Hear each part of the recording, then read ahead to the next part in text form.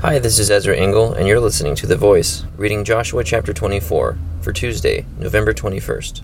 Then Joshua assembled all the tribes of Israel at Shechem. He summoned the elders, leaders, judges, and officials of Israel, and they presented themselves before God. Joshua said to all the people, "This is what the Lord, the God of Israel, says. Long ago your forefathers, including Terah, the father of Abraham, and Nahor, lived beyond the river, and worshipped other gods. But I took your father Abraham from the land beyond the river, and led him throughout Canaan, and gave him many descendants. I gave him Isaac, and to Isaac I gave Jacob and Esau. I assigned the hill country of Seir to Esau, but Jacob and his sons went down to Egypt. Then I sent Moses and Aaron, and I afflicted the Egyptians by what I did there, and I brought you out. When I brought your fathers out of Egypt, you came to the sea, and the Egyptians pursued them with chariots and horsemen, as far as the Red Sea.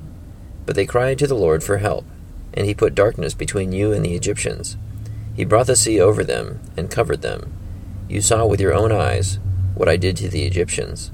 Then you lived in the desert for a long time. I brought you to the land of the Amorites, who lived east of the Jordan. They fought against you, but I gave them into your hands. I destroyed them from before you, and you took possession of their land. When Balak, son of Zippor, the king of Moab, prepared to fight against Israel, he sent for Balaam, son of Beor, to put a curse on you. But I would not listen to Balaam, so he blessed you again and again, and I delivered you out of his hand. Then you crossed the Jordan and came to Jericho. The citizens of Jericho fought against you, as did also the Amorites, Perizzites, Canaanites, Hittites, Girgashites, Hivites, and Jebusites. But I gave them into your hands. I sent the hornet ahead of you, which drove them out before you, also the 2 Amorite kings. You did not do it with your own sword and bow.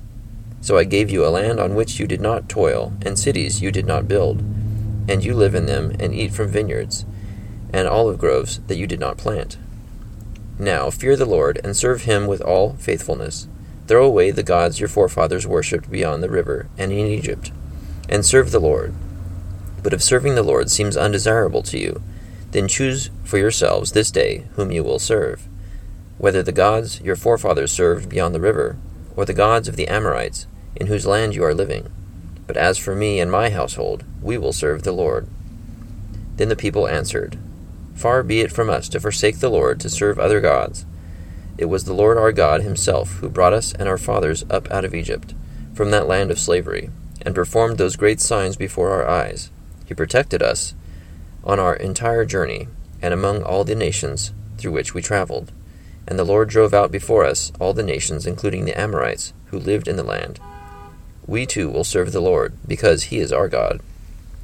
Joshua said to the people, "You are not able to serve the Lord. He is a holy God.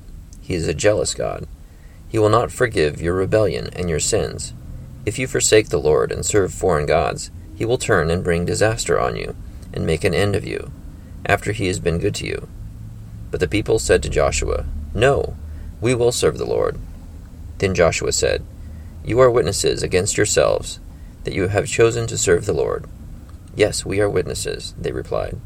"Now then," said Joshua, "throw away the foreign gods that are among you, and yield your hearts to the Lord, the God of Israel." And the people said to Joshua, "We will serve the Lord our God and obey him." On that day Joshua made a covenant for the people, and there at Shechem he drew up for them decrees and laws. And Joshua recorded these things in the book of the law of God. Then he took a large stone, and set it up there under the oak near the holy place of the Lord. "See," he said to all the people, "this stone will be a witness against us. It has heard all the words the Lord has said to us. It will be a witness against you if you are untrue to your God." Then Joshua sent the people away, each to his own inheritance. After these things, Joshua son of Nun, the servant of the Lord, died at the age of 110, and they buried him in the land of his inheritance, at Timnath-Serah, in the hill country of Ephraim, north of Mount Gash. Israel served the Lord throughout the lifetime of Joshua and of the elders who outlived him, and who had experienced everything the Lord had done for Israel. And Joseph's bones, which the Israelites had brought up from Egypt, were buried at Shechem in the tract of land that Jacob bought for 100 pieces of silver from the sons of Hamor, the father of Shechem. This became the inheritance of Joseph's descendants. And Eleazar son of Aaron died and was buried at Gibeah, which had been allotted to his son Phinehas, in the hill country of Ephraim. Joshua chapter 24. So Joshua addressed the Israelites by saying that he and his household will serve the Lord. The Israelites agreed and wanted to say the same thing, but he gave them an out and said, if you're going to serve other gods, then do that. But they refused and said that God is the Lord. And so they renewed their covenant, and a large stone was set as a reminder and a witness against them. The warnings were given, and the law was laid out. And Joshua lived for 110 years when he died, and his bones were buried at a particular tract that was purchased for that purpose.